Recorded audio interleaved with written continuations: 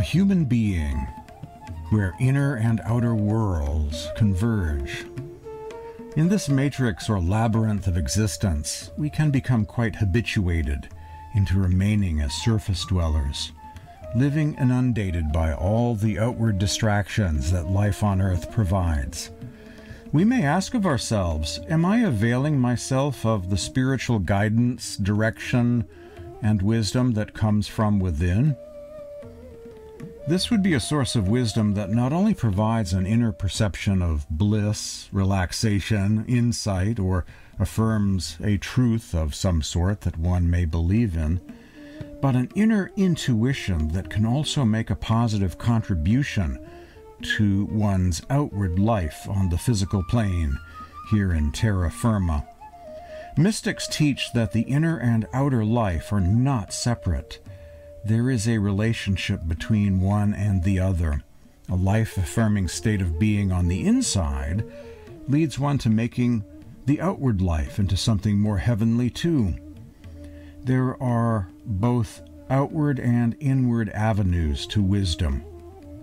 There is the wisdom of living teachers with us now, as well as the wisdom left behind in the form of world scriptures and spiritual classics or discourses by teachers of previous generations.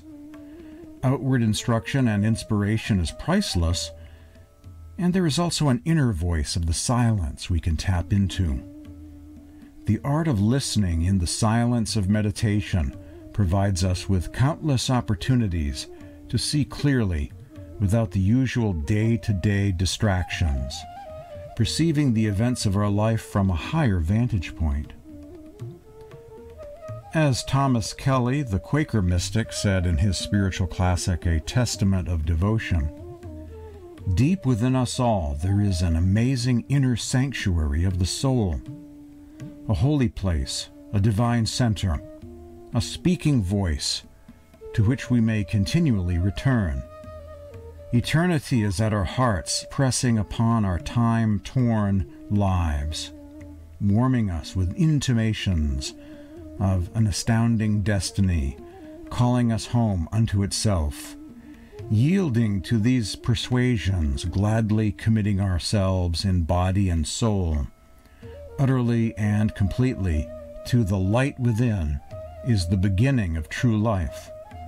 It is a dynamic center, a creative life that presses to birth within us. One of my favorite passages from the Shabd Pratap Ashram website. No mission is of greater importance to a person than the awareness of his own consciousness, the profound significance and purpose of his existence on earth, and to find out the path for ultimate bliss, eternal happiness, and cheerfulness, i.e. the quest for truth. Baba Jamal Singh said, "There's nothing more important than meditation. Increase this practice from day to day, never decrease it." The following is from Jalaluddin Rumi, the famous Sufi poet mystic. Everything you see has its roots in the unseen world. The forms may change, yet the essence remains the same. Every wonderful sight will vanish, every sweet word will fade, but do not be disheartened. The source they come from is eternal, growing, branching out, giving new life and new joy. Why do you weep? The source is within you, and this whole world is springing up from it. This is from Sheikh Kabir Helminski, also of the Sufi tradition.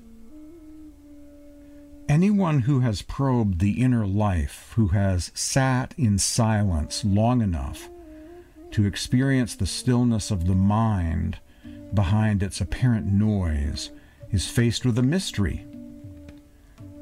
Apart from all the outer attractions of life in the world, there exists at the center of human consciousness something quite satisfying and beautiful in itself. a beauty without features. The mystery is not so much that these two dimensions exist, an outer world and the mystery of the inner world, but that we are suspended between them as a space in which both worlds meet, as if the human being is the meeting point, the threshold between two worlds.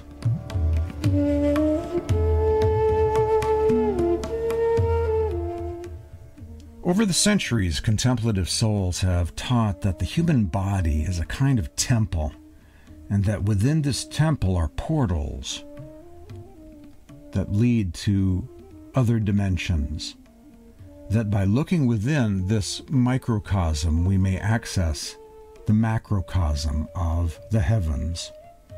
The Sufi mystic and philosopher Ibn Arabi wrote in his spiritual classic, Bezels of Wisdom, He, Allah, brought the cosmos into being as constituting an unseen realm and a sensory realm, so that we might perceive the inner through our unseen and the outer through our sensory aspect. Gospel of Thomas, saying 113, his students said to him, "When will the kingdom come?" Yeshua replied, "It will not come because you are watching for it. No one will announce, 'Look, here it is,' or 'Look, there it is.' The Father's kingdom is spread out upon the earth, and people do not see it." A similar saying from the Gospel of Mary Magdalene. When the Blessed One had said these things, he greeted them all. "Peace be with you," he said. "Acquire my peace within yourselves. Be on your guard so that no one deceives you by saying, 'Look over here,' or 'Look over there.' For the Son of Man, the child of true humanity, exists within you. Follow it. Those who search for it will find it." The great Sufi poet Baba Farid said, "An ocean is within your heart. O Farid, why do you trudge along the shore?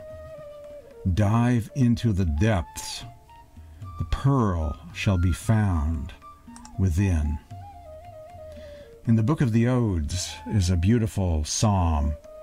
Through the word, the worlds converse and converge. The highest one gave the word to his worlds, which interpret his own beauty, recite his praise, reveal his thought, are instructors of his works.